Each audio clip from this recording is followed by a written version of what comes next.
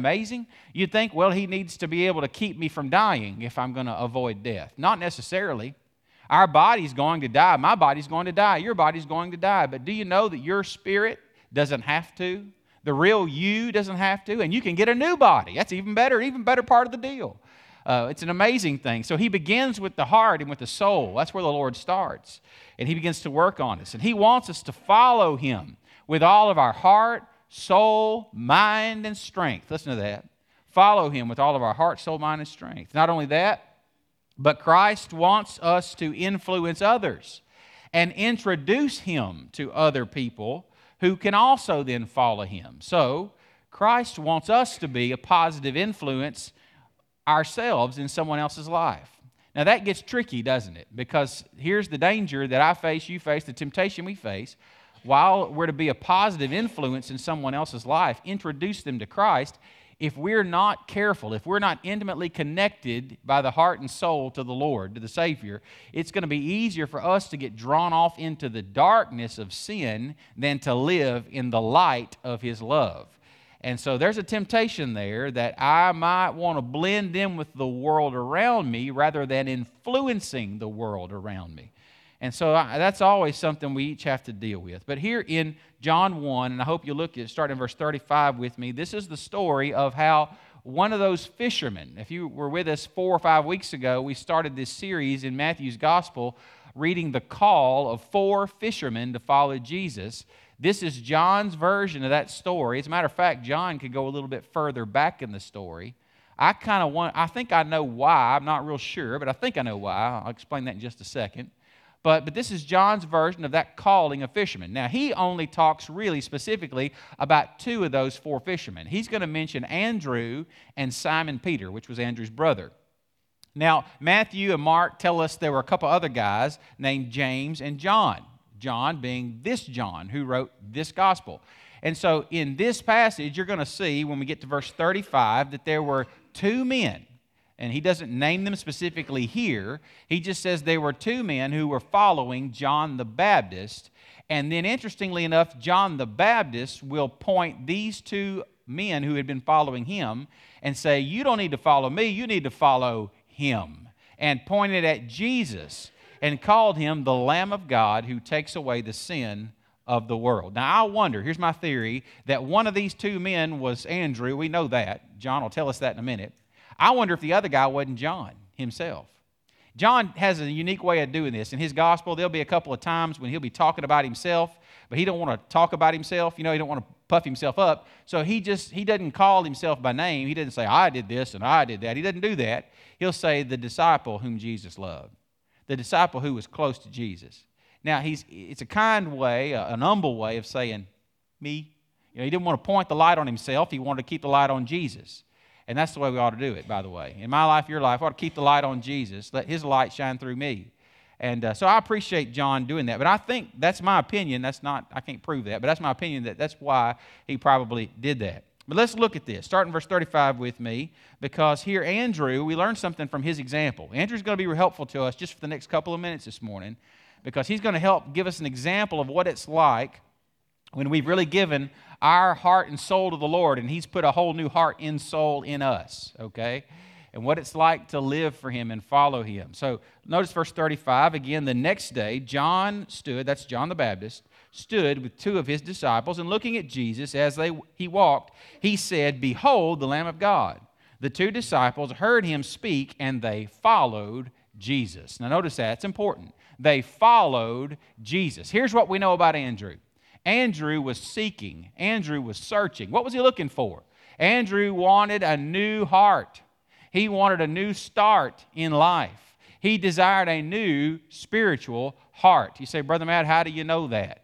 Well, who was he following around? John the Baptist. Who was John the Baptist? The last of the Old Testament prophets. And he's the guy who was standing out in the wilderness saying, repent, turn away from a sinful life, and turn back to God. And if Andrew was following him around, that just speaks to the fact that Andrew wanted a new spiritual heart. He wanted to know God. He was tired of living a sinful life, separated from a holy God. He wanted to know his Creator in the days of his youth. There's wisdom there. There's a lot of wisdom there. He really wanted to know God. So he was waiting for the Messiah. He was listening to the truth that John was saying. He had his life pointed toward God, pointed in the right way. And when Christ came on the scene, Christ came looking for Andrew. I don't think there's any doubt in my mind, there's no coincidence that Christ came along that stretch of seashore that day because He knew that these fishermen would be there. He knew that John the Baptist would point them toward Christ. He knew Andrew already. Do you know that God already knows who you are? He made you. He created you. He knows you. Now, you may not know Him yet, but He knows you. And God will come looking for you even if you're lost in sin. He won't give up on you. He's that good shepherd who'll come looking for a sheep. He's that like that woman who looked for that silver coin. He's like that father who looked for that lost son. And God will look for you. And He looked for Andrew. And Jesus called out to him, and he followed Jesus. The Bible says there in verse 37. I love the way the Hebrews thought about this. They thought about your heart as being like the center of your soul or your being. Really, they looked at it as the heart was like your spirit. It was the real you inside. Now, a lot of times when we talk about our heart, we think about that little muscle that's pumping that blood, right? Y'all hear that? That was my heart pumping. Anyway, we think about that heart pumping that life-giving blood through our body. But I want you to know something. There's more to it than that. Your heart, when I say heart, I mean the real you inside, down inside this body. You are a spiritual being. Did you know that? A spiritual being with a physical body. God made us that way. God made us to know Him. Listen, we're not able to know God if we're in sin, but we are capable of knowing God if He'll free us from our sin. Listen to that. He made you capable of knowing Him. But if we're lost in sin, we're not able to know Him. So we're capable, we're just not able. Well, Jesus knew that about Andrew, so He came looking for him. He knew Andrew wanted to have a new heart. He wanted to know God, but he didn't know how to know Him. So he was searching, he was seeking, he was looking. When God calls your spirit to follow His Spirit, when God through His Spirit speaks to you and convicts you of your sin and convicts you of your need to turn to Jesus, listen, don't turn away from that. Listen to that voice in your heart and in your mind. Listen to God speaking to you. Listen to Him as He woos you and draws you. And then you need to follow after Jesus. Start seeking after Him and pursuing Him. The Hebrews said it this way. The Jews, they used to say it this way. Create in me a clean heart, O God, and renew a steadfast spirit within me. That's the same thing. The heart and the spirit, see, are synonyms here for each other. Lord, give me a new heart. What that means is put your spirit in my spirit. Make my spirit sure and steady and like a rock. We're going to hear more about that in a minute. But that's really what their prayer was. So look at verse 38. Then Jesus turned and seeing them following, said to them, "What do you seek?" They said to him, "Rabbi," and I like what John does here. He puts a parenthesis in, which is to say, when translated, "Teacher, where are you staying?" So they have a question. "Rabbi, where are you staying?" What was Andrew wanting to know? He's one of these two guys asking. He's like, I want to learn from you. Andrew developed a new spiritual mind as he spent time with Jesus. Now, I like this in the end of this verse 39 rather. He said to them, "Come and see." Don't you like that? When you really have a desire and you say, "Lord, I really want to do this," or "I really want to know you," and the Lord says, "Come and see." Come and see. He extends an invitation to us. And they came and saw where he was staying and remained with him that day. And John says, now it was about the 10th hour. Y'all, in Jewish world, in the Jewish clock, the 10th hour is 4 o'clock in the afternoon. Say, well, how does that work? Well, 6 o'clock in the morning, or sunup, is the first hour. So when they say the 10th hour, they're talking about 4 o'clock in the afternoon. Now, why is that important? Why did John put that in there? He wants you to know it was getting late into the evening. And so they didn't have time to get back home. They were just going to have to stay wherever Jesus stayed. That's important. Why? Because if he stayed with Jesus instead of going all the way back home, he was invested. And he wanted Jesus to invest in him. He was willing to even stay the night if he had to, so that he could spend some time with Jesus and let Jesus spend time with him. When's the last time that you took time to spend time with Jesus? Do you do that every day? You got to do it. If you want to develop a spiritual mind, to think about things God's way and to see your world from God's perspective, you must spend time with the Master. And you have to be in the Word. The Word of God is quick and powerful. That means it's living and it's life-changing. That's what that means. And it begins to change the way we think and the way we act. A couple of things to think on. Are you daily investing in a relationship with Jesus? Think about it that way. You're an investor. You're an investor in the kingdom of God. Are you investing in Christ? Are you devoting yourself to learning from His Word? If you want to know whether you're doing that, if you really want to know whether you're developing a spiritual mind, ask yourself this question. Are you becoming more like Christ or more like the world around you? Now listen to that. This is how you'll know if you're really developing a spiritual mind. Are you becoming more like Christ or more like the world that's around you? In James chapter 4, James, who was Jesus' half-brother, James said it this way, therefore submit to God. It means surrender, come under God. Come close to Him. Resist the devil and he'll flee from you. He'll flee from you. He won't be able to do anything with you if you're coming to God, so he'll flee from you. And then he says this, draw near to God, he'll draw near to you. Cleanse your hands, you sinners. Purify your hearts, you double-minded. Now, I like that little word, double-minded. I don't like it, but it's an interesting word. I don't want to be double-minded, but it's an interesting word. What does that mean, double-minded? It means to have two opinions at the same time. Y'all ever tried to do that? Have you ever tried to have two opinions at the same time? You know what you call that? Being a hypocrite. Being two-faced. So James is saying, don't be like that. Don't be like that. Don't have two opinions at the same time. Don't say I belong to Jesus and live like the world. What he said? No. He says be focused. He's saying if you're distracted in your thinking and you're double-minded, that means you're trying to stand on both sides of the fence at the same time and you can't do it. In other words, decide whose you are, the Lord's or the world's. And then once you make that decision, focus on Him. Focus on Him. Draw near to Him and He'll draw near to you. He'll invest in you if you'll invest in Him. And you'll invest in Him while He's investing in you. And so He's challenging us with that. I like what Paul said there, Romans 12:2. Do not be conformed to this world, but be transformed by the renewing of your mind. Have you loved the Lord with your mind lately? What does that mean?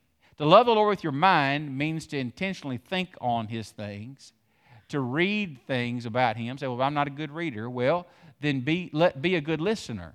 Let someone else read and you listen. That's truthfully. We need to do what we can. We can't all do what everybody else can do, but we can do what we can do, right?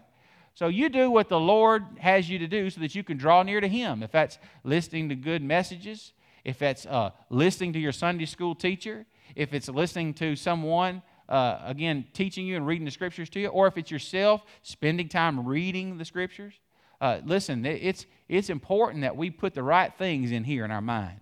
Put the right things into our minds so the Lord can shape our minds the right way and let us think on the right things. And so we're being challenged in that. Look at verse 40, though.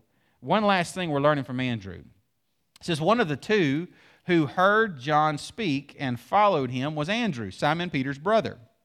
He first found his own brother Simon and said to him, we have found the Messiah, which is translated the Christ. And we brought him to Jesus. Now when Jesus looked at him, he said, you're Simon the son of Jonah, but you shall be called Cephas, which is translated a stone. So here's what's interesting. Andrew had someone invest in him. John the Baptist invested in Andrew. Andrew learned who Jesus was, that He was the Messiah, the Christ, the one sent from God. And Andrew committed himself, surrendered himself to following Jesus. And then after he had developed and been given a new heart and then gained a new perspective through a renewed mind, he began to muster this new spiritual strength and he began to influence and introduce Christ to his own brother. Isn't that something? One influencing one. And it just reminds us, we've got someone that we can invest in. Do you have someone you've identified that you can begin to build a relationship with? Somebody you've begun to invest in, and ultimately someone that you're going to invite to come to know the Lord Jesus. That's, again, what we want to do over these next weeks and months and even this whole year. Begin to think about that one person. Pray for that one person. Invest in that one person. Ultimately, invite that one person that you know who needs Jesus to come into a relationship with Him. Look, it'll make all the difference in their eternity. But the real difference will be made first in their heart and soul. In their heart and in their soul. When they give their heart to the Lord. When they yield themselves to Him and He transforms them and gives them a new heart. When they begin to set their mind on the things above and God puts the mind of Christ into them, into their mind. I wonder today if there's someone even here who needs to give their life to Jesus. There could be someone in this room who needs to surrender their soul, their mind, their spirit, their body, everything to the Lord Jesus. Today maybe is the day that you need to do that. There may be others of us in this room who would say, Brother Matt, I'm a Christian, but I'll be honest, I've been more like the world than I've been more like Jesus. And I need to get my life and mind back on focused on Christ. Look, if that's you, this will be a great time in the next few moments for you to take some time to pray and to begin to ask the Lord to reveal to you the ways in which you've wandered away. Maybe there's some sin, unconfessed sin in your heart and in your life that you need to repent of and turn to the Lord. Maybe there's some things you need to put back in His hands. You've been stressed out or worried about, and you need to give it back to Him. I want to encourage you in the next few minutes to take time to reflect on that, pray about that, and let God speak to your heart. Let's do that right now. Let's go to the Lord in prayer together, and as we do, there may be someone who needs to come to know Christ. There may be others who just need to spend time renewing their heart and mind with the Lord. But let's go to Him right now in prayer. Father, as we come to this moment of deep reflection, we're faced with a choice, a decision, whether we're going to live for Christ and follow Him or whether we're going to live like the world. So help us, Lord, to be people who are surrendered to your Son, Jesus. Father, even right now, there may be someone that needs to give their life to Christ. And so right now, would you help them to pray a prayer of faith and give you their life? Look, if you're here today and you need to know Christ and you're ready and you want to have a relationship with Him, would you be willing to pray a prayer like this? Would you say this? Lord Jesus, I know that I'm a sinner. And Jesus, I know I need you in my life. Jesus, would you forgive my sin? Would you come into my life?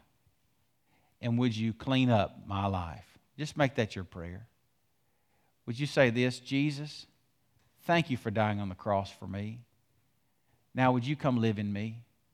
And if that's your prayer and that's your heart's desire right now, He'll forgive your sin and He'll come into your life and He'll give you a whole new start. Father, if there's someone who prayed that today and they really mean it with all their heart, would you give them courage and strength today to begin to follow you even today, to take a step of faith? In just a moment, we're going to have a time to stand together. We're going to sing a hymn of invitation together. And as we do, there may be someone who needs to come and give their life to the Lord. After we sing this song in a few moments, we're going to be taking the Lord's Supper together. And if you're a Christian, if you're a believer, you've been baptized as a believer, you're welcome to partake of it with us. But before you do, you need to make sure that your heart is right with the Lord.